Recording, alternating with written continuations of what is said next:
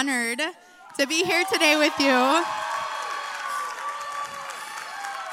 on home team weekend. I'm just honored to be here, and I want to give honor where honor is due and honor our lead pastors, Pastor Rob and Becca Ketterling, for just believing in the young communicators of this church. How amazing is that they believe in us to give us a platform to talk to you. I'm honored that I get to just share what's on my heart today with you. So I am Tsana Gullickson, and I am one of the kids pastors here at the Apple Valley campus, and I have the privilege of working with 3 to 5-year-olds. And I love working with 3 to 5-year-olds because at that age, kids are starting to form their opinions on the world, but they're not too cool for you yet. And they often tell you when they did something wrong still. So a 3-year-old will come up to you and say, "Teacher, I colored on the wall." And you're like, "Great, why did you do that?" So I love that age group. I am married to the most amazing man, Sam. And I was born and raised in Minneapolis. And about 4 months ago, we moved to Apple Valley. We've been at the Apple Valley campus for 3 months. So I can officially say we are now suburban people, which is awesome. A little fun fact about me, I love documentaries. Sam also loves documentaries, but he loves like Planet Earth and wildlife documentaries. I do not. So we don't watch them together. But enough about me. We're in our series, Kingdom Culture, which is our summer series, 10-week series. And we're learning about the journey from becoming a believer to a disciple. And in weeks 1 and 2, we learned about how to be committed to Christ and be committed to other people like Christ is, and then how to love other people just as Christ loves us. And today, I have the opportunity to talk to you about the heart of a servant. And this is one of my favorite things to talk about. So if you have your Bibles, you can open up to Philippians 2 with me. And bear with me, this is kind of long to start out with, but therefore, if you have any encouragement from being united with Christ, if any comfort from his love, if any common sharing in the Spirit, if any tenderness and compassion, then make my joy complete by being like-minded, having the same love, being one in spirit and of one mind. Do nothing out of selfish ambition or vain conceit. Rather, in humility, value others above yourself, not looking to your own interest, but each of you to the interests of others. We're going to unpack this a little bit. Before we do, let's pray. Jesus, I just thank you so much for every person in this room. I thank you that you brought them here tonight because I know there's a divine reason why they're here. Holy Spirit, I pray that it's your words tonight that come out of my mouth and not my own. I pray that you show us ways in which we can open up more of our servant's heart and that we can walk out of here with more of a mindset to be that servant, just as you've served us. In Jesus' name, everyone said, amen. Okay, so in our lives, we've all looked at someone as an example, right? Whether that's a teacher, a parent, a sibling, a friend, a celebrity, we've all looked up to someone at some point in our life. And I am the oldest of 3 kids in our family, so I often had the privilege of being the one looked up to by my 2 younger siblings. And my sister Carly, she is the middle child. And when we were younger, she used to do everything that I did. She would make the same decisions I made. She would say the same things I did, literally everything. And it used to drive me nuts. But when I was in 1st grade, I had a salad bowl haircut. Did anyone else have one of those at some point in their lives? So I had a salad bowl haircut, bangs straight across, gap between my 2 front teeth. I was looking real good in 1st grade.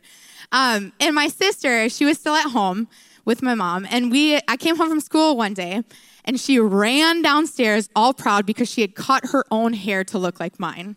And it looked awful. But I thought it was hilarious. My parents didn't think so much. But my point in saying this is because we all have an example to look at when we look at how to be a servant. And that example is Jesus. So in order to serve, we need to recognize we have been served already. And we need to unify with Christ. In Philippians 2, again, it says, "Rather he made himself nothing by taking the very nature of a servant, being made in human likeness. And being found in appearance as a man, he humbled himself by being obedient to death, even death on a cross." So Jesus had lived an eternity of splendor in heaven, and the angels had sung his praises, and he willingly chose to step out of heaven. And that Bible verse says that he made himself nothing. He didn't just step out of heaven. He made himself nothing by taking the very nature of a servant.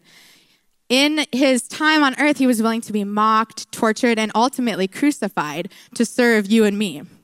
And so I want to talk about the Last Supper a little bit. So the Last Supper was a time where Jesus had his 12 disciples in the room. And he was giving them instructions, kind of talking to them about what was going to happen. And the Bible says that an argument arose between the disciples on who was the greatest. Okay, think about this. These disciples had seen the miracles that Jesus had done on this earth. They had seen him sit with sinners. They had seen him serve the lowest of the low. And they were so selfishly looking at who the greatest was among them and who would sit next to Jesus. So Jesus said in Luke 22, "In this world, the kings and great men lord over their people, yet they are called friends of the people. But among you, it will be different. Those who are the greatest among you should take the lowest rank, and the leader should be like the servant." So I follow Jesus, and Jesus was a humble servant. So if I follow him, I must be a servant too. And if I'm serious about being kids pastor, and you can insert whatever you do if you're serious about being a nurse or in the business world or whatever it is, or mom, whatever it is that you do, we need to be servants first and foremost. And at the end of the day, I am not looking for anyone else's approval except for Jesus's, because he is the example that we look to. To serve wholeheartedly in humility, we must value others above ourselves. When I think about humility in the Bible, I think about the story of Esther. And this is one of my favorite stories. Actually, if you have a Flight Lab child, 3 to 5 years old, we're learning about Esther. So you can talk to them about this. But Esther in the Bible was a Jew living in Persia at the time, okay? And Jews were exiled to Persia, so they were not very liked people in Persia. And there was a king named King Xerxes. I'm just going to set up the story a little bit, so bear with me. There was a king named King Xerxes who appointed Esther as queen. So the mere fact that King Xerxes appointed Esther as queen just goes to show you that God can use ungodly people to serve his purpose. But that is beside the point. Well, it's a good point, but it's beside the point. And so Esther becomes queen. Her cousin Mordecai, so this is another character in this story. Her cousin Mordecai is a really trusted elder by King Xerxes, okay? And now there's this other character named Haman, and Haman is not a nice man. He's kind of like the prime minister of Persia at the time. And so Haman comes up with this big plan to kill all the Jews in Persia, okay? Are you tracking? Okay, awesome. Comes up with this big plan to kill all the Jews in Persia. And Mordecai overhears this plan. And so he goes to Esther and he says, "Esther, they're going to kill all the Jews. You're a Jew. I'm a Jew. There are people. What do we do?" And in the Bible, Esther knew exactly what her purpose was, that this was her purpose of being queen. And she says in Esther 4, "Go gather all the Jews to be found in Susa and hold a fast on my behalf, and do not eat or drink for 3 days. I and my young women will also fast as you do. Then I will go to the king, though it is against the law. And if I perish, I perish." So although Esther was queen, she did not become arrogant or prideful in her time being queen. And at the end of the day, she chose other people above herself. And this is kind of the secret sauce of serving and having a servant's heart. So we can step out and we can join a serve day team, as we talked about in announcements. Or we can step out and join a life team here at River Valley. Or we can give our spare change to Kingdom Builders. But what matters is where our heart is in those actions. And I'm not saying we need to have our heart there to step out. I'm saying we need to have our heart ready for what God's going to do when we step out. So growing up, I was very involved in church. I was a Sunday school teacher. I was an altar server. I grew up in a Catholic church. It was awesome. But it wasn't until I was older that I realized I wasn't owning my place in the church. I was renting it. And when I say that, I came to serve only as long as I felt that my needs were met. I served to receive praise, to be seen, and to felt needed. And maybe you're in this room and you feel like this is exactly where you are. But let me tell you something. The more we focus on ourselves, and this sounds kind of cliche, but just grab a hold of this. The more we focus on ourselves, the more it sucks us in. Focusing on others through the guidance and the example of Jesus with a true heart for people breaks this orbit. I want to share a story quick about my husband and I when we were attending the Minneapolis campus. Sam was a youth leader there. And it was one of the youth services, and he was praying with a group of students. And after he was done praying, I was outside in the lobby. He came out in the lobby and he said, actually I should back up. This is shortly before Christmas. Okay, let me just set that up. And if you know me in this room, you know I love Christmas. My two favorite holidays are Christmas and Christmas. I would do anything for Christmas. And so this is shortly before Christmas. So he's done praying with these students. He comes out and finds me in the lobby and he says, hey, these students are going through something really tough. They don't really have a family to spend Christmas with. So I told them we're going to spend Christmas Eve with them. And my gut reaction was, you blew it. This is Christmas. Like, what are you talking about? This is going to be awful. Like, what are we doing? And very quickly, I realized that we were in relationship with those students for that purpose. When God puts people in your way while you're on your way, there's a reason for that. Believers want to protect their privacy and their time, but disciples understand that God has put them in a relationship for a reason. Believers have their own agenda, but disciples can flex on the need of others. And I'm not saying this because I have it down. Nobody is perfect in this. I'm saying this because this is how we develop a servant's heart, okay? So in humility, if I consider you above me, and you consider me above you, and Jesus is above both of us, at the end of the day, we have a community where everyone is looked up to, and everybody is seen, known, loved, and respected. So if we know that Jesus is the example, and we know that we need to strive for a humble heart when we serve, now we can begin to develop and continue to sustain a servant's heart. Because how many know you don't just get there? It's something you constantly have to work at, something you have to sustain and feed and pour into. So in Pastor Rob's book, Fix It, he talks about ways we can serve in 3 specific areas, and I love this way to look at it. It's general, gathered, and giving. We can also look at this through the lens of community, family, and our church. So in a general sense, sign up for a Serve Day opportunity, which is coming up. And I promise you, this weekend was not set up right before that, so that is 100% the Lord, which is awesome. Sign up, that's a general way. Those are things that you can't just merely cut a check for, okay? And then gathered, this is signing up for a life team. This is being with the kids, shameless plug there, being with the kids, being with the youth, ushering, whatever it is, signing up for a life team and doing it with community. But then I want to pause on gifting for a minute because each one of you in this room has been gifted with a specific gift, and that gift is needed in this church. It's needed in this community. It's needed just in this world. The world needs the giftings that you have. And so that's not just serving on a life team. It's actually using the gifts that God has given you to serve the church, to serve your community, to serve your family. In 1 Peter, it says, each of you should use whatever gift you have received to serve others as faithful stewards of God's grace in its various forms. But I want to be clear about what serving is not, okay? I think this is important. Serving is not about winning over the approval of others. It is not expecting something in return. It is about recklessly pursuing those around us for only the Lord's well done.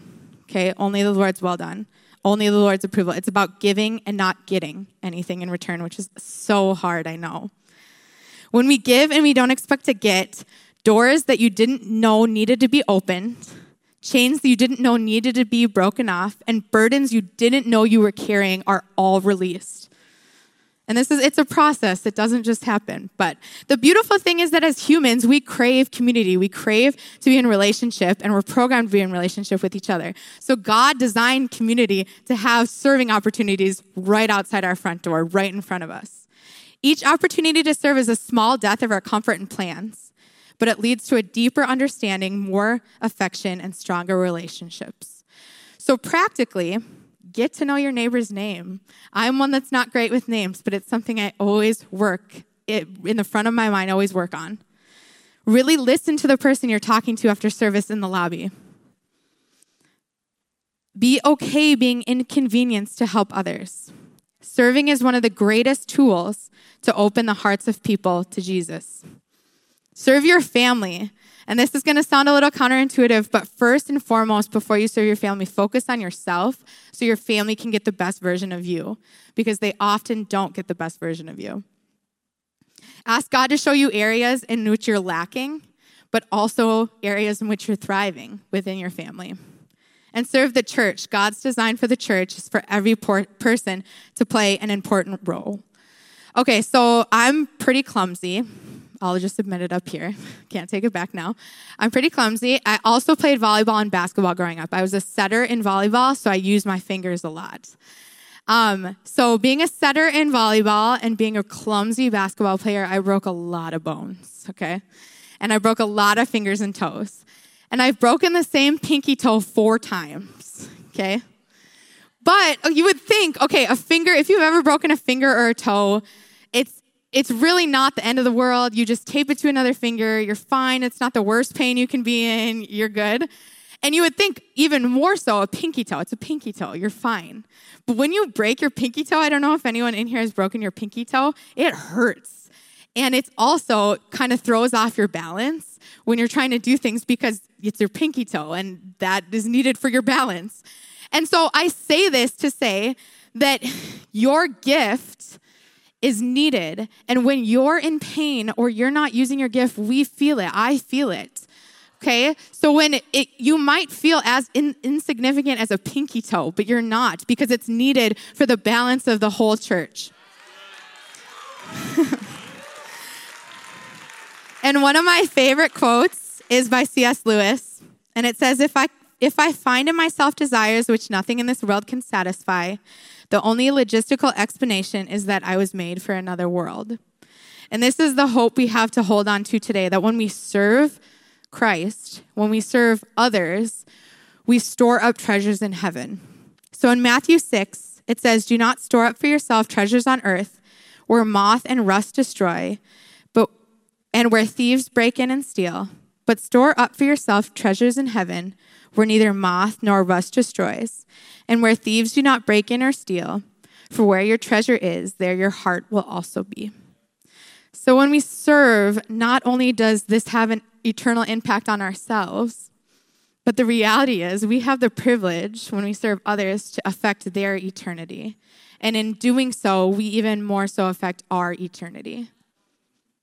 So I encourage you tonight to ask yourself 3 questions.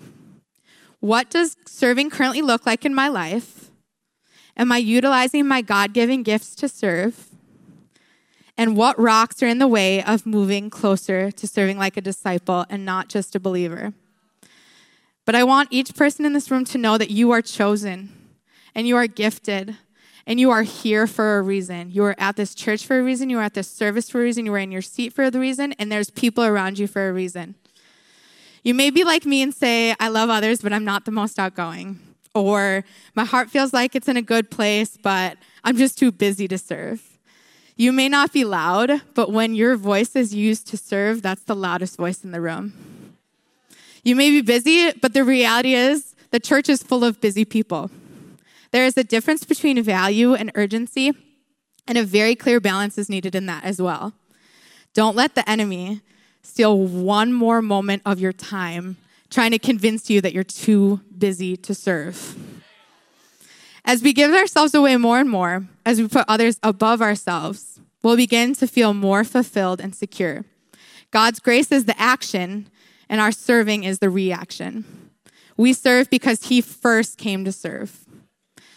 My husband is a big tennis player. Do we have any tennis players in the house or tennis fans? A few, yeah. Okay. There's like 3. That's awesome. So we've been watching Wimbledon, and I'm not a good tennis player. I'll also admit that. Not a good tennis player, but I enjoy watching. It's really fun. And so as I was preparing for this, anytime you are preparing for something, whether it's a paper or a speech that you're giving and they give you a topic, you always look up the definition, or at least I do look up the definition first, and think about what my definition is for it. So I was preparing, and we were watching Wimbledon, and I was thinking about what serving looks like in the context of tennis, okay? Or it'd be the same thing for like volleyball. When you serve, you start the play. So when Jesus came to earth, he started the play for our salvation. And when we serve others, we start the play for their salvation. And we continue the play for our own. So that's just something I was thinking about. Having that eternal mindset and serving others, because that starts the play.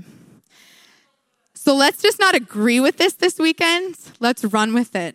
Let's believe it. Let's serve with greater passion, humble our heart, and above all, a mindset that is honoring to the one that came to serve. So Jesus, thank you so much for this opportunity tonight to be with everyone in this room. We thank you that you came to serve for us. We thank you for everything that you've given us and for giving us the example of how to serve other people with a humble heart. Jesus, I just pray for each person in this room that whatever rocks are in their way, whatever serving looks like for them, that their heart is just softened, and that we each day take the steps that we need to take to become more of a disciple in our servant's heart and not just a believer. Jesus, just thank you for everything that you've given us. Thank you for each person in this room. In your name we pray, amen. And if we can keep our heads bowed and our eyes closed in this place, I love to give the opportunity for anyone in this room to give their hearts to Jesus. Maybe you're in this room and this is all new to you. You've never heard these words. You don't know who this guy Jesus is. But something in this message spoke to you. Tonight is your night to give your heart to Jesus and to proclaim him as your Lord and Savior. I'm able to walk with joy and serve humbly because the highest of kings came in the most humble of frames. Before we fully step into a servant's heart, we need to accept the servant that came to us first. So when I say 3, you're just going to slip your hand up in there and put it back down if you're making this decision. 1, Jesus said that I am the way, the truth, and the life. No one comes to the Father except through me. 2, when I make this decision, you're a brand new creation. The old is gone and the new has come. You are brand new. It doesn't matter what you did 5 years ago. It doesn't matter what you did 5 minutes ago. It doesn't matter where you've been or what you've done. You are made brand new tonight. 3, if that's you, lift your hand up in the air. Yes. Yes. Just give it one more moment. Don't want to rush through this if that is you. All right, church together. Can you pray with me? Repeat after me. Dear Jesus, I know that I've sinned. I know that I have fallen short. Please forgive me. Today I receive your gift, the free gift of salvation. Jesus, you are my Lord. Jesus, you're my Savior. And today I choose to follow you for the rest of my life. And everybody said, amen. Church, can you stand your feet and celebrate what God is doing in this place?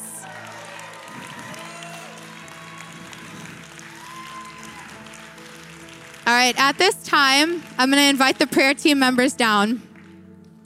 And if you made this decision tonight to give your heart to Jesus, or if you're just curious about what that means, we have a Now What book, a free gift for you that we want to resource you with your next steps in following Jesus, your next steps in developing that servant's heart that I talked about. And if you made that decision tonight, do not go to sleep tonight without telling someone that you made that decision. Because that person that you're telling could be the person that's been praying for you for a very long time. So do not go to sleep without telling someone. And if you felt something in this service, if you felt God stirring something in your heart, write it down. Go home tonight, pray about it, write it down, and don't let that go. Let's run with this tonight, okay? And if you have a big need or a small need, yes. Cool. If you have a big need or a small need, you can come down. Prayer team members would love to talk with you and pray with you. Or even if you have a praise report, like Noah talked about, come down and share it with a prayer team member. They want to rejoice with you. And then just a reminder, we do have the grill out directly after service. So don't miss out on that. You guys are awesome. Have a great week. And we will see you on Saturday for Serve Day.